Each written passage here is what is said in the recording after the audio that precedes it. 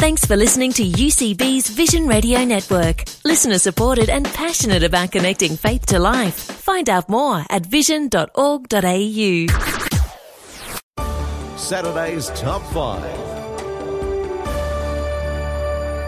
And during the week, I've been teaching, as a teacher does, my kids are all about drugs and alcohol. It's part of like an awareness for our younger grades in the middle school.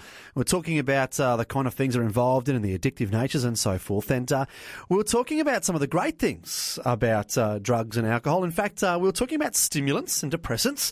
And there's some natural stimulants and depressants. And we were talking about caffeine. And I discovered a fantastic thing about caffeine. And I say fantastic because I do like the old drink of coffee.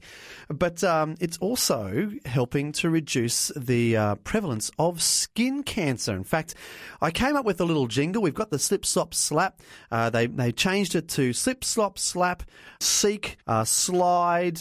There's a whole lot of other things there, but I wanted to add slurp because I think coffee, as it's been discussed and the research has shown, that if you have a cup of coffee a day, it actually stops you from getting skin cancer, apparently. It protects you from the sun. So there you go. But today's Top 5 on the solo run is all about some frightening facts about caffeine. We're going to get underway. 5. Caffeine makes us like lab rats. Now, it sounds a bit bizarre when you say that, but with caffeine, coffee and tea especially, people develop very consistent patterns. They hit hard early in the day and then they fade off in the afternoon. It's predictable self-administration, kind of like a lab rat pushing a lever that'll give them the next expected hit of a drug. It's like Pavlov's theory. These patterns become so ingrained that many of us don't even realise how long it's been since we've gone without coffee. People go months, years, even decades without skipping caffeine a single day, which says a lot about the powerful nature of caffeine. 4. Number 4 is coffee packs way more caffeine than soda. Now, it was interesting that I found out that most caffeinated sodas have about 35 to 40 milligrams of caffeine per 12 ounces. Even if you drink 5 cans a day, that's really a moderate caffeine intake compared to what most coffee drinkers consume. The caffeine in coffee is more concentrated, so even a 5-ounce cup of weak coffee has almost twice as much as a can of soda. 3. Number 3, the frightening fact about caffeine is that 1 cup of strong coffee a day is enough to get you hooked. From research, we know that most people who regularly consume 100 milligrams of caffeine a day will experience withdrawal symptoms if they stop abruptly. That's roughly 3 cans of Coke, depending on how strong it is, 1 or 2 cups of coffee. But even if you become dependent on caffeine, consuming a few hundred milligrams a day probably isn't too troublesome. 2.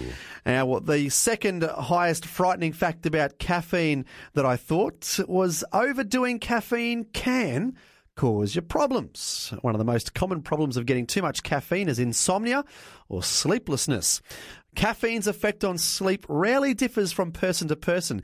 Some can drink coffee right up until they go to bed and then sleep like babies. For others, if they have caffeine after dinner, well, they lie in bed for hours and hours with their heart thumping and mind wandering. I mean, caffeine is a stimulant, so it's going to increase the messages between the brain and the body, and it's going to increase our heart rate.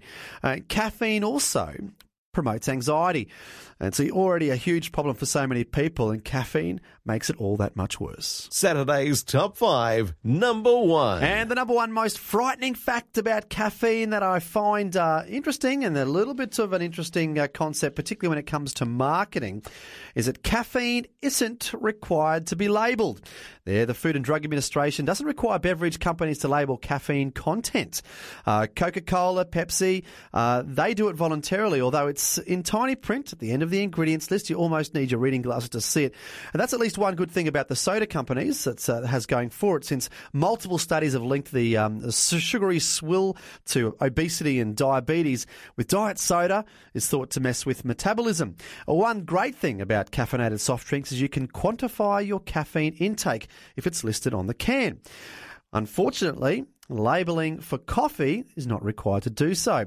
So it's pretty easy to make that a fairly big challenge.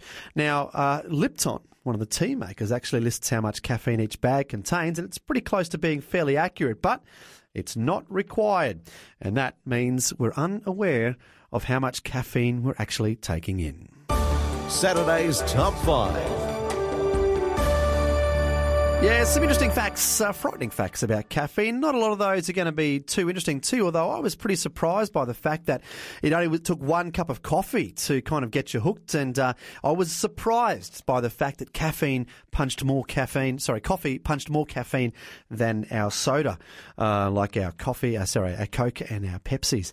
Some other things I came across while I was doing a little bit of research for this is that natural caffeine is actually no better than the synthetic stuff that you can use, and it's pretty easy to build tolerance to caffeine, so that's one of the negative effects. So caffeine is really powerful, effective for increasing mental acuity and focus, one of these guys says. But there you go, the power of coffee and the frightening facts to look out for. Like what you've just heard? There's more great podcasts, or you can listen to us live at vision.org.au. And remember, Vision is listener supported. Your donation of any amount will help us continue connecting faith to life. Learn more or donate today at vision.org.au.